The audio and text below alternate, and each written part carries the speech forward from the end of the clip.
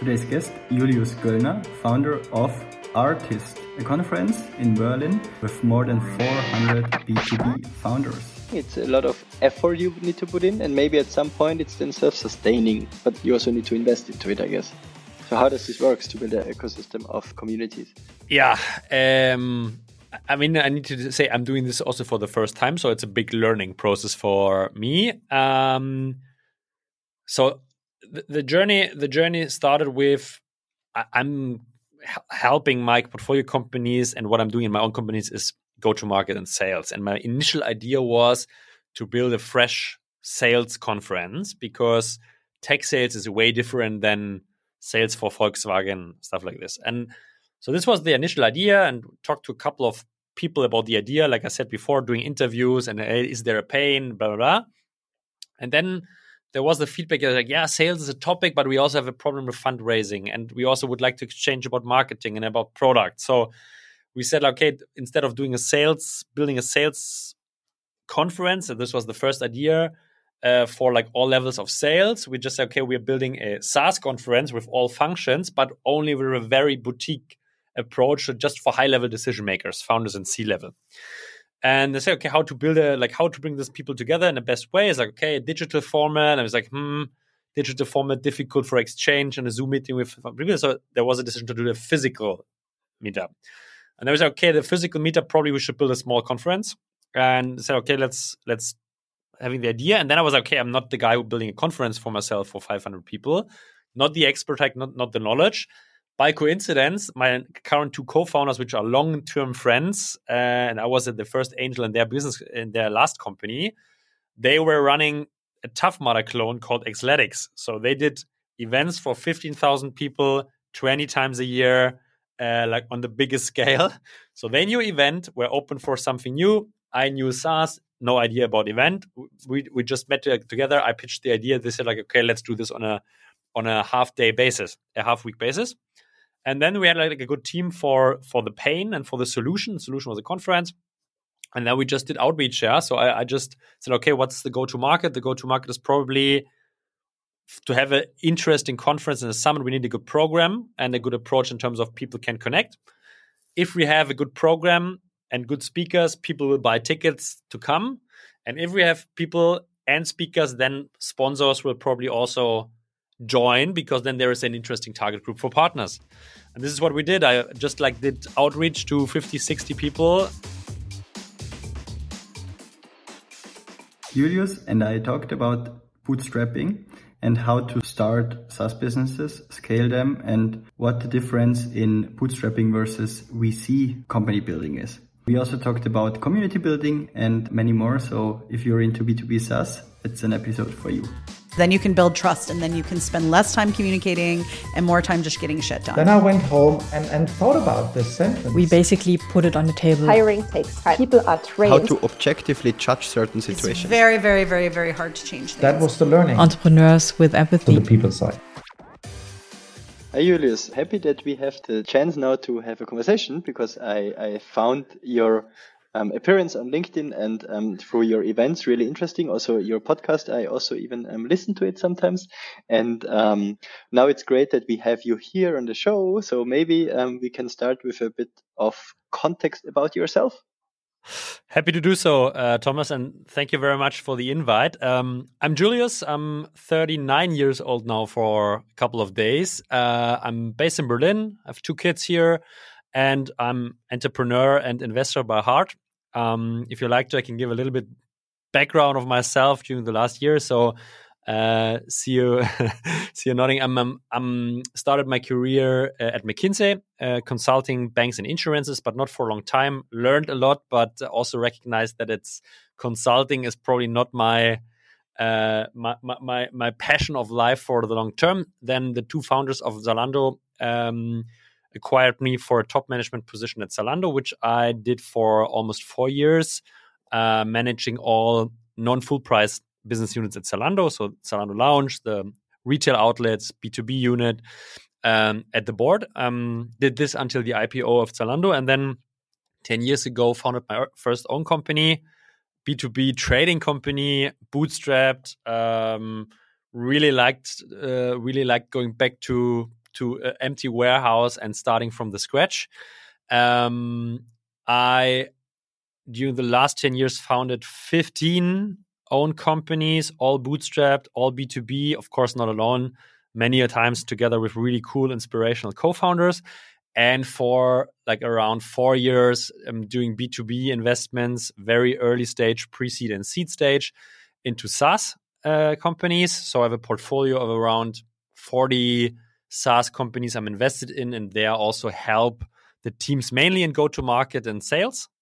And the common denominator there is a lot of repetitive problems, a lack of network. So as you said, I decided to like build a kind of an ecosystem here in the German-speaking market, which we call ARRtist, ARRtist, which includes a conference once a year, a podcast 2 times a week, and we have a Slack community for SaaS founders and C-levels, free of charge, 600 people now, where we just foster exchange and try that people do not do the same mistakes which have been done before, and like talk about mistakes, talk about best practices, and accelerating their business growth.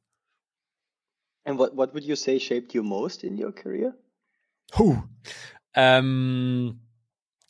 I think, to be very honest, everything. Yeah. So every experience I had in my life had a very big learning, either what I like or what I don't like. So talking about McKinsey, I got a lot of, I think, frameworks, a lot of logical thinking, high-level business contacts, yeah.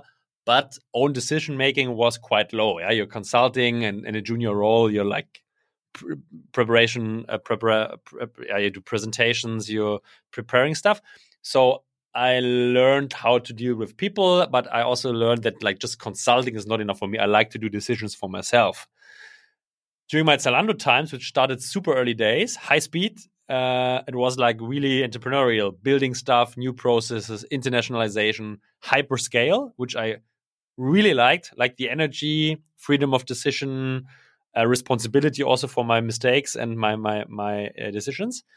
And when the company became bigger, of course, it changed more to like a corporate management role. Yeah, like I had 450 people below me, and like the role changed from super entrepreneurial to a senior management position, where I recognize this is not like how I'd like to spend my time with. And then the decision again, going back to going to my first own company. And this was, I think, the best decision of my life. But a result of the previous things. And now I'm really happy and satisfied what I'm doing, building companies and investing. And how do you approach building a bootstrap company? Because I think it's a different model than building a VC-backed or private equity-backed company, especially in the beginning. Completely different approach. I mean, a lot of determinants which I think you should take into consideration. First of all is you need to ask yourself how you like to work, because having a VC on the board and deciding for a VC track means there is a third party on the table, and like if you go down the road, there are many more third parties on the table, and your share of ownership decreases round by round. Yeah, so it's a very different working model than to bootstrap, where capital is always rare. You really need to rethink every of your decisions twice, but you have full ownership of what you're doing. No need to report to anyone. You're depending on your own decisions, but also responsible for your own decisions. So I think it's a decision for yourself. And of course, there are a couple of more dimensions. For example, not every business model can be bootstrapped. Yeah, if I need to build a deep tech product first, no chance to bootstrap. Yeah, you need a certain amount of money to just build it and then monetize. So also, like the decision of the business model requires sometimes venture capital or not. So also depends like what you like to do. And how do you approach building teams from scratch? Because I think this is what you did often now. So maybe you see some patterns. Yeah, maybe we can also say it's an B2B SaaS environment, for instance. Yeah. It's a question of differentiation of good and bad teams or people team fit. I think there are a lot of factors signaling quality of a founder or quality of a founding team, and it's 2 dimensions. The first is like the single person, and then second thing is like combining people to a team. Yeah. Because you have 3 very smart and great individual persons all being the same profile like a maniac, they together and the team will not work. Yeah? So if you're composing a team, there's also different dimension. How to staff teams? I think first of all, kind of a vertical knowledge or industry knowledge, or at least knowledge about a problem or pain point is super helpful. Yeah. So did the founder have any touch points with the problem he'd likes to solve? Yeah. So it makes a big difference than theoretically thinking about a problem solution or really having experienced this for yourself. I think the second thing is being curious. Like it's very important in sales, but also very important as a founder because it influences on many things, like contacting people, selecting advisors, want to get to know about best practices by reading or listening to podcasts, want to understand patterns on my customer side. So being curious is like an attitude which I think is super correlative with success as a early stage founder. Of course, work mentality. There's no question about this. Yeah. These are like in the individual traits, and there are many more, but I think it's like 3 to name just a few here in the short period of time. And then if you set together individuals to a team, I think you really need to take a look from an investor's perspective or from founder's perspective, or like someone a founding angel, like you can call it in different ways. It's like what kind of different roles and characters and skills do you need to solve a problem? So if you build a SaaS product, you probably need some technical knowledge. So you need a quite good dev and product profile. And you probably need a very good go-to-market sales commercial profile. Yeah. So, and these 2 roles can be super different in terms of the people you want to put together. But so depending what you like to do, you need to really then put people together. And if it's a deep tech AI model, you probably need some AI professional having very deep knowledge about ML. Yeah. So really depends on what kind of a problem you like to solve. In case you like my show, please subscribe. I would really appreciate it. Would you first invest into product development to build a relevant set of features or stability in the technology perspective? Or would you rather first invest in the go-to-market side, that you have enough demand and also maybe enough insights at some point to build the product depending on the insights you generate? Because you go out with a promise, but maybe you cannot deliver initially because you promise something that just will be built but is not built yet. Yeah, I definitely would start on the market side because otherwise you will waste a lot of resources in terms of product development, not understanding the needs and pains of a customer. And starting on the market side doesn't mean you need to sell something by contract to the guy. It starts with like understanding your ICPs, your ideal customer profiles, and your buyer personas. Yeah. And understanding means like you really get to know like what kind of problems do they have in general in the company, but also on a personal side. What motivates them? What happens if the pain is solved? What solutions do they right now use to solve the pain? Is there like how much would they pay for having this problem solved? Stuff like this. And you will extract this information only by doing really deep interviews with like a certain number of people. And it could be potential clients, industry experts, people from your network. And this will help you to really identify pains which have a high priority at your ICPs and buyer personas. And only if you understand this, from my point of view, you can build a product which then helps solving those pains. And this, of course, can be done then, for example, with like pilot partnerships. You say like, hey, we understood your needs, we understood your pain. We are now really going into product development. And would you mind like being a pilot customer or a pilot partner? So we don't charge you for the first 6 months, but we need your feedback on a weekly basis. This helps us for the product.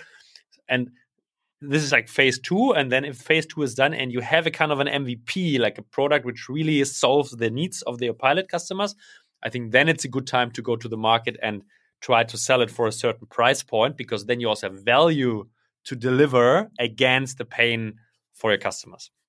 And I think also what is a bit different to a venture-based venture is that the whole planning cadence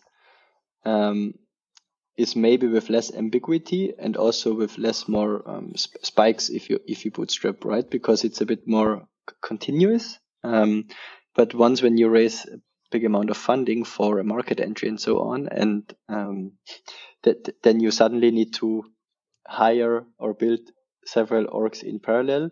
This can be really, I don't know. I know that a lot of companies don't invest into planning at that early stage sometimes, or even at all. But I think especially if you're going venture backed, planning is key, that you distribute the resources kind of correctly or efficiently, because this is also what we saw now when the money and cash got a bit more expensive, that suddenly everybody had to start to plan. And then the goal was not to go for the next funding round, but to also at some kind get profitable. Yeah. So that's also a bit, I think, different. How do you see that?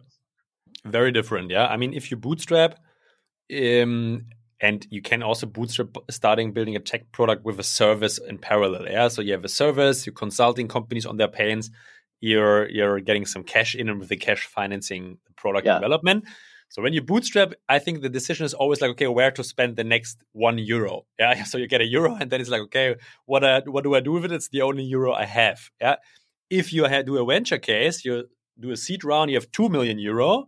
And then there's a question, okay, how do I distribute this €2 million? And then this, of course, needs planning and hypothesis. Okay, where do I want to go with this next €2? Which milestone do I want to reach? What do I need to deliver to my investors and to the market to then get maybe a Series A funding of 10 million in the next round? Yeah, so there are certain milestones. Let's say, easiest example, revenue, ARR. Okay, to reach this revenue, how many clients do I need to reach this, to acquire these clients? How many FTE on the sales side do I need? How many marketing budget do I need if I know my customer acquisition costs are X? So if you have a venture case, planning is key, yeah, and understanding your metrics quite fast and really distributing the money the right way. Yeah, it's a very different game. And how would you choose a co-founder? Because you had now, I think, plus 15 companies you founded by yourself. So you have a lot of co-founders, I guess. Yes, in a couple of companies, I have the same co-founders, because if you've chosen the right ones, it's super fun in life to do the next venture together again. But yes, very different co-founders. And I mentioned like 4 companies are closed down again. One also because the cap table and the co-founder consistency didn't work out. So to be honest, it's a very opportunistic process. I don't have a venture studio approach, like acquiring talent by a very quantitative way. It's usually gut feeling and a common track record in previous projects. Yeah, so the co-founder of my first company, Ole, which I highly appreciate and value a lot, he was working in one of my teams at Zalando. So we had a lot of touch points. We get to know each other. We understood each other in a personal way. We also had some conflicts. So we had a lot of situations where we experienced how it could be working together. And on the other side, they got a good understanding of like the skills of the other person and the industry knowledge and how they work. And this, of course, helped a lot to say like, hey, we can imagine working together on an venture. So my recommendation choosing a co-founder is definitely trying to create as many touch points, situations, and also conflicts as possible before, because you only will get a good feeling of this relationship and this connection in tough situations. Yeah, if the grass is green, everybody plays football quite good. Yeah, it becomes more complicated if the court looks like shit. Yeah, and then it's a question, how can you play? Yes. And do you have also some learnings of maybe a good experience and a learning experience in choosing a co-founder? A bit what I mentioned, yeah. I think this one case... So maybe with examples or so, this would be super interesting. Maybe I didn't get the question right, Thomas. Can you elaborate a bit more what you're meaning? if you maybe have some examples where you could say, hey, in that example, we had a very, for me, this was a very positive experience and the right decision. And there is maybe another example where you see, it did not work out well. So it's maybe a learning experience. Yeah, I can give an example about a signal. Yeah. So if you have different opinions and at a certain case, or maybe make it even more clear, there is a situation where it's quite clear that someone is right and someone is wrong, like just like a quantitative case. And the person who is wrong, like how will she react when she definitely recognizes that she's wrong? Yeah, so it's a very clear case. It's quite clear person A was wrong, or person B was wrong.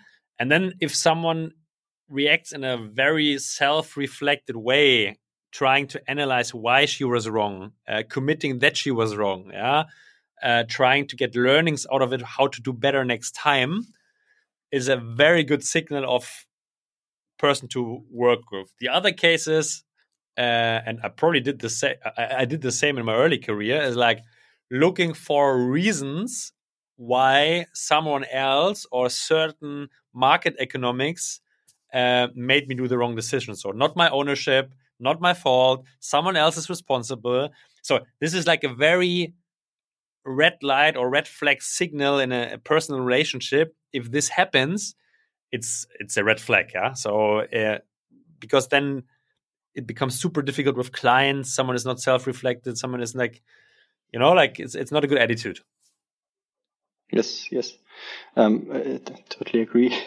But on the other hand, it can be, so I think if there is a really complementary team, also 2, 3, or with 4 people, I never saw it working out. With 3, I think it's also difficult. I think with 2, it can be super simple from the constellation.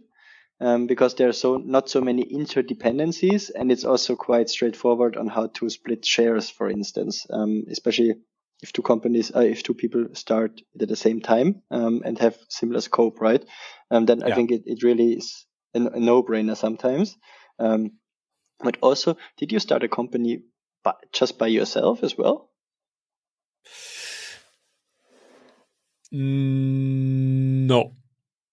And why not? Because I like people. I like spending my life with inspirational minds around me. I'd like to interact. I learn from other people, independent if they're 10, 20 years younger than me. I'm not a lone wolf. I like social interactions. So, and I think it's also like a correcting momentum, to be very honest. Yeah. So everyone does mistakes. So it's highly recommendable that you're not going on a journey for yourself, because in certain moments, especially I'm a very risk-affine guy. Yeah. So it's like I would always go for the risk.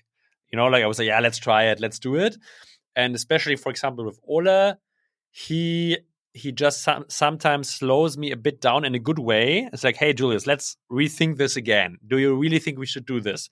What is the opportunity? What are the costs here? And then it makes me rethinking my approach and my decision to try it out. And in many situations, it's a very good thing. Yeah. And then we just like skip decisions and don't do it. And the other way around, it's working the same. Like Ole maybe is a bit more the conservative guy, and maybe in some situations like too conservative to really achieve an output. And in this situation, then I start argumenting with, okay, this is the opportunity. We should at least try. Let's take a little bit of budget, make an experiment, measure, and if we see there is traction, then we go into it. And then, like this power play, I think, drives very good decisions and is a very correcting momentum. Yeah, it's interesting thought and theory. I agree with you on that. And how did you then start building this ecosystem of artists? That's, I think, also tough to achieve in the beginning. It's a lot of effort you need to put in, and maybe at some point it's then self-sustaining. But you also need to invest into it, I guess. So how does this work to build an ecosystem of communities? Yeah, I mean, I need to say I'm doing this also for the first time, so it's a big learning process for me. So the journey started with I'm helping my portfolio companies, and what I'm doing in my own companies is go to market and sales. And my initial idea was to build a fresh sales conference, because tech sales is way different than sales for Volkswagen, stuff like this. And so this was the initial idea, and talked to a couple of people about the idea, like I said before, doing interviews, and hey, is there a pain, blah, blah, blah. And then there was the feedback like, yeah, sales is a topic, but we also have a problem with fundraising. And we also would like to exchange about marketing and about product. So we said, okay, instead of building a sales conference, and this was the first idea for like all levels of sales, we just said, okay, we're building a SaaS conference with all functions, but only with a very boutique approach, just for high-level decision makers, founders and C-level. And they say, okay, how to bring these people together in the best way? It's like, okay, a digital format. And I was like, digital format, difficult for exchange and a Zoom meeting with people. So there was a decision to do a physical meetup. And I was like, okay, the physical meetup, probably we should build a small conference. And said, okay, let's having the idea. And then I was like, okay, I'm not the guy who building a conference for myself for 500 people, not the expert, not the knowledge. By coincidence, my current two co-founders, which are long-term friends, and I was at the first angel in their business, in their last company, they were running a Tough Mudder clone called Xletics. So they did events for 15,000 people 20 times a year, like on the biggest scale. So they knew event, were open for something new. I knew SaaS, no idea about event. We just met together. I pitched the idea. They said like, okay, let's do this on a half-week basis. And then we had like a good team for the pain and for the solution. The solution was a conference. And then we just did outreach. Yeah. So I just said, okay, what's the go-to-market? The go-to-market is probably to have an interesting conference and a summit. We need a good program and a good approach in terms of people can connect. If we have a good program and good speakers, people will buy tickets to come. And if we have people and speakers, then sponsors will probably also join, because then there is an interesting target group for partners. And this is what we did. I just did outreach to 50, 60 people, said, okay, this is the idea. We're looking for interesting speakers for the first year. And 10 people I called, 9 said, it's a brilliant idea. I'd like to contribute. I'd like to join. So we built the program. We sold the first tickets. We acquired the first sponsors. And I said, okay, how else beside a small conference can we contribute to the ecosystem and foster exchange between people? So, okay, let's do a podcast. Because we can all year long can take the knowledge of founders and investors, making it accessible in a podcast, and push it to the whole ecosystem for free.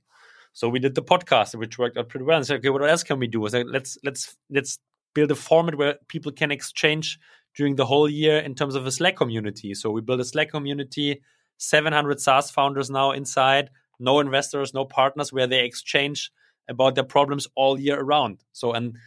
So this is like how I approach it now. Like, what other elements can help making the ecosystem of SaaS in Germany and German-speaking markets better step by step? And we're now building more and more modules on empowering the ecosystem here. Long monologue. I hope that was clear.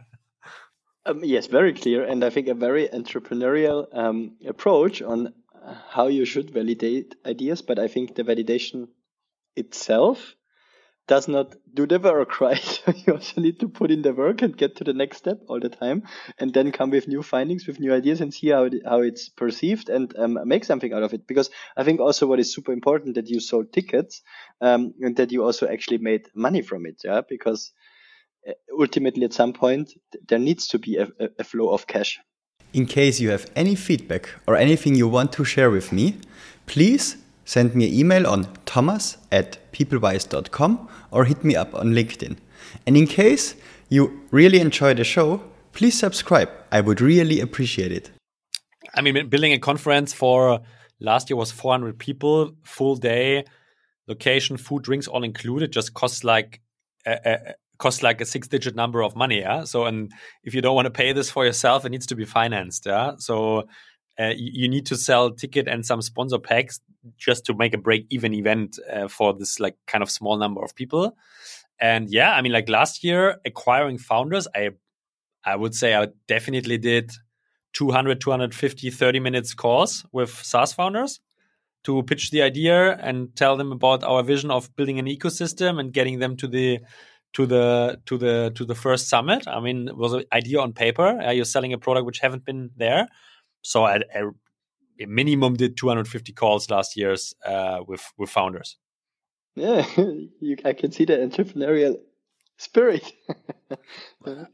Absolutely. I mean, it's like, as I said, it's like ideation, then doing interviews, validation of the idea, and then like, of course, like building copy and the go-to-market strategy to push the idea. And as you say, and in this case, it's like first acquiring participants in terms of tickets and then acquiring partners in terms of sponsoring. Yeah? So it's a super entrepreneurial. I mean, it's a super clear go-to-market case, which just needs a lot of effort to do it. It will not happen for itself. And what's the goal for the next years with ARRtist? I mean, as said, I'm a very opportunistic guy. Yeah? Like I do stuff as long as I have fun with it. I think the beauty of ARRtist is really like bringing super smart minds together. Yeah, like entrepreneurs, C-level executives, investors, and I think, or to my mind, this is like the biggest value of this ecosystem and platform. Talking to interesting, smart people and learning every day. So. To make, I mean, there are a couple of things to make it bigger. It would be like opening the platform for non-executives, like AEs, SDRs. I think it's not a good idea because then the quality of the product, the conference will go down. I think there are a couple of cool more ideas how to empower the ecosystem and more exchange. So we'll probably do a couple of more events all year around. We are thinking about some formats for other target groups. So next year in April, we have launched the ARRtist Circus, which is a festival for sales teams and success teams, customer success teams. Very, very colorful, very enabling. I think. Let's see if this works, but very cool indications of product market fit. So if you're in sales or customer success, take a look at arrtist-circus.com. And but where will this go? I mean, an idea could be to build a fund on top of the ecosystem, because you have access to early stage startups and capital on the other side. The idea could be taking the learnings, building a unicorn SaaS company with all the knowledge and learnings and contacts, with good access to investors and good access to other founders. The idea could be handing the conference over to a team and like doing something completely new, like non-ARRtist stuff. So ask me next year, ask me in second years. I will have different views on this. Right now, I'm really enjoying the process and the journey of doing it without a 5 years vision, to be honest, Thomas. Yeah. Cool. Julius, what is a guest that I don't know what I should interview next? A guest you should interview next? What do you want to learn? So I think when we dive a bit more into the topic of SaaS and how to build certain maybe orgs, teams, structures in a certain way, that's interesting, I guess. I think I would recommend Robin Sudermann, founder and CEO of Talents Connect. They have a super interesting org structure. They work in squads in their org. Super, super interesting thing. I can recommend an episode I did with him at ARRtist on Air exactly about this topic. So if you want to jump in and listen, it's very innovative thinking in terms of how to structure an organization. And he's also like a very cool guy, super empathic, super smart. So definitely a good guest for your show, Thomas. I will. I think I'm already in touch with him on 2 conferences. I met him. So we planned this already. So that's a good hint again. So I will do so. Absolutely. Send my wishes, please. Yeah. I will. Thanks, Julius, for your time and the great insights. Yeah, it was a pleasure. Thanks for the invite, and all the best going forward with your podcast and your business, of course, Thomas. Yeah, building an agency, a service model, and a SaaS companies and investing. I see some parallels. Yeah. Yes. Thanks. Thank you.